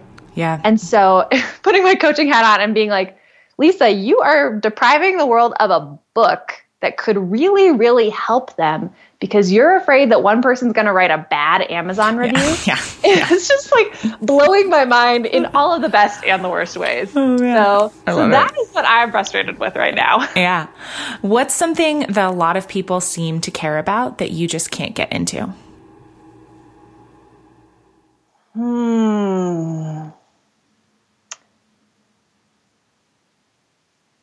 This is a good one. So this is sort of funny, and I am prepared for this to sound terrible. I just like don't, when people have the ASPCA ads on TV and they just start tearing up and they are making these donations and going and working at Humane Society shelters and things like that. I am so happy that other people really, really care about making sure that all the puppies get loved and hugged and cuddled and walked. But I just can't get into animal welfare and animal rights as like a thing that I want to put my time and my money and my energy behind. I mean, there's plenty of different things out there if everyone can't care about everything at the same level. So yeah, sure. True. But it feels sort of particularly ironic because I'm a vegetarian, and that's sort of one of the tenets of my vegetarianism is like, I don't want anybody to be suffering needlessly, animal or human. So it just is funny to me that while I care enough to make that sort of a lifestyle decision, I just cannot care any further than that. Like, I want to give all my money to the like refugee immigrant children. I want to give all my money to changing the education system. And that is just not where my heart is. So for those of you listening who care a lot about animal welfare, I am so grateful for you. And that is so not me. Mm-hmm. What would you say is your secret weapon in your healthiest relationship? My secret weapon in my healthiest relationship is to trust the other person has good intentions and doesn't mean to hurt me. Yeah, that's a great answer. Yeah. It's taken a long time to get there because that was not usually my way of being, my modus operandi. But I think that just having that belief come to the surface of course, the other person didn't want to hurt you on purpose. Of course, whatever their reaction is purely what's happening in their present state in the moment. And that, sometimes it's going to be thoughtless, or sometimes it's going to be, instinctive, impulsive, and not properly sort of thought out and not taking into account what you're wanting and needing. But they're never trying to hurt you is such a game changer. Mm-hmm. Yeah. The last question, what's one specific thing that you wish people were more open and honest about?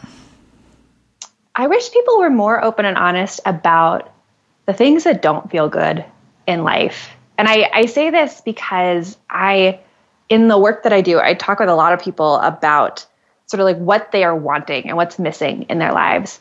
And I think that there is this cultural norm around sort of painting everything with an extra rosy paintbrush. I'm like, yeah, things are good. Like if somebody asks you, how are you? And the automatic reply is like, oh, I'm doing well. Instead of like taking a breath, taking a pause and saying, how am I feeling? I'm feeling a little bit hungry, feeling a little bit sleep deprived, feeling a little bit whatever.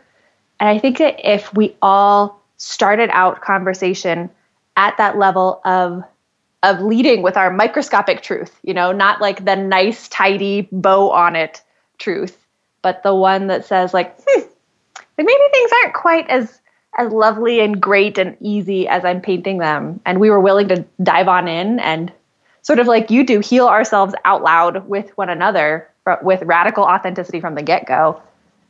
It feels like it would be so much easier for us to get what we want, communicate when we've been hurt, resolve stuff, and just feel like we're living more in alignment with who we truly are. Yeah. So you're a member of our Patreon support squad, which means that you're one of the people that listeners can thank for making this podcast possible, since you make a powerful reoccurring pledge that helps to fund the costs of producing the show each season, for which I'm very grateful. And I would love for you to share 2 quick things. One, why you decided to support the show, and then what you love most about being in our community. Well, I decided to support the show because when I took a look at, I've been listening to the show since the first season, and it actually took me a while to become a supporter. And I had like a little bit of shame around that of like, if you've liked this thing for so long and you have been listening to Nicole for years, like, why didn't you do it then? Why don't you and just like all these internal yucky scripts that were happening in my brain. And I think for me, it was the moment of like, well, it's not too late. Like, go do something. Go support her. She's doing this for freezies. She is putting this out there, and you have learned and grown so much from it and learned about all these amazing humans. Like, what's one thing you could do as a gesture of thank you? And this idea of like, what's a gesture of thank you has been really on my mind and heart recently, because there's so many humans out there who, like you, are putting amazing things into the world and doing it out of the goodness of their hearts. And the sort of way that I hope that the world and the economy will work is that when people are creating amazing resources and things for other people, that there will be some sort of whether it's karmic or whether it is more immediate monetary opportunity, gift, whatever that comes your way to thank you for it. I think that's sort of the way that I want the world to operate. So if that's my belief, I can't not donate to Patreon. That's so well said. I love that. And do you have a favorite thing since you've joined? I know that the book club is happening monthly, and I never am able to participate in it at like the proper monthly time, but I love seeing the books that you are picking out and recommending, and then what your recaps are at the end of the month, because then that gives me some great fodder for what can be next on my reading list. That's awesome. Yeah, I love the book club. It's so much fun. It's such like a fun treat to be able to choose a book that a wide range of people are going to get to read too. So that's a lot of fun. The last thing, can you share, you did share where you just moved to, but where you live and a social media link in case people want to reach out?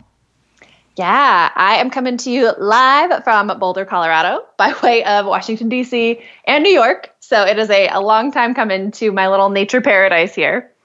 And to find me, I am not super active on Facebook or Twitter, but you can find me on LinkedIn at linkedin.com/ I think it's just / Lisa M. Lewis. Perfect. Thank you so much for doing this. And to everyone listening, if you love the podcast, if you want to help keep it going, if you want over 40 hours of bonus content, plus lots of other fun opportunities and extras, just go to patreon.com/ Nicole Antoinette to make your pledge of $8 or more for each 8-episode season. I honestly can't tell you how much that support means to me, and it'll be so much fun to get to know you better after you've joined our community. Perhaps we can even record a future outro together like this one. That would be awesome. So until next time, here's a big virtual hug and a reminder that we're all just doing the best we can, and no matter what, we're in this together.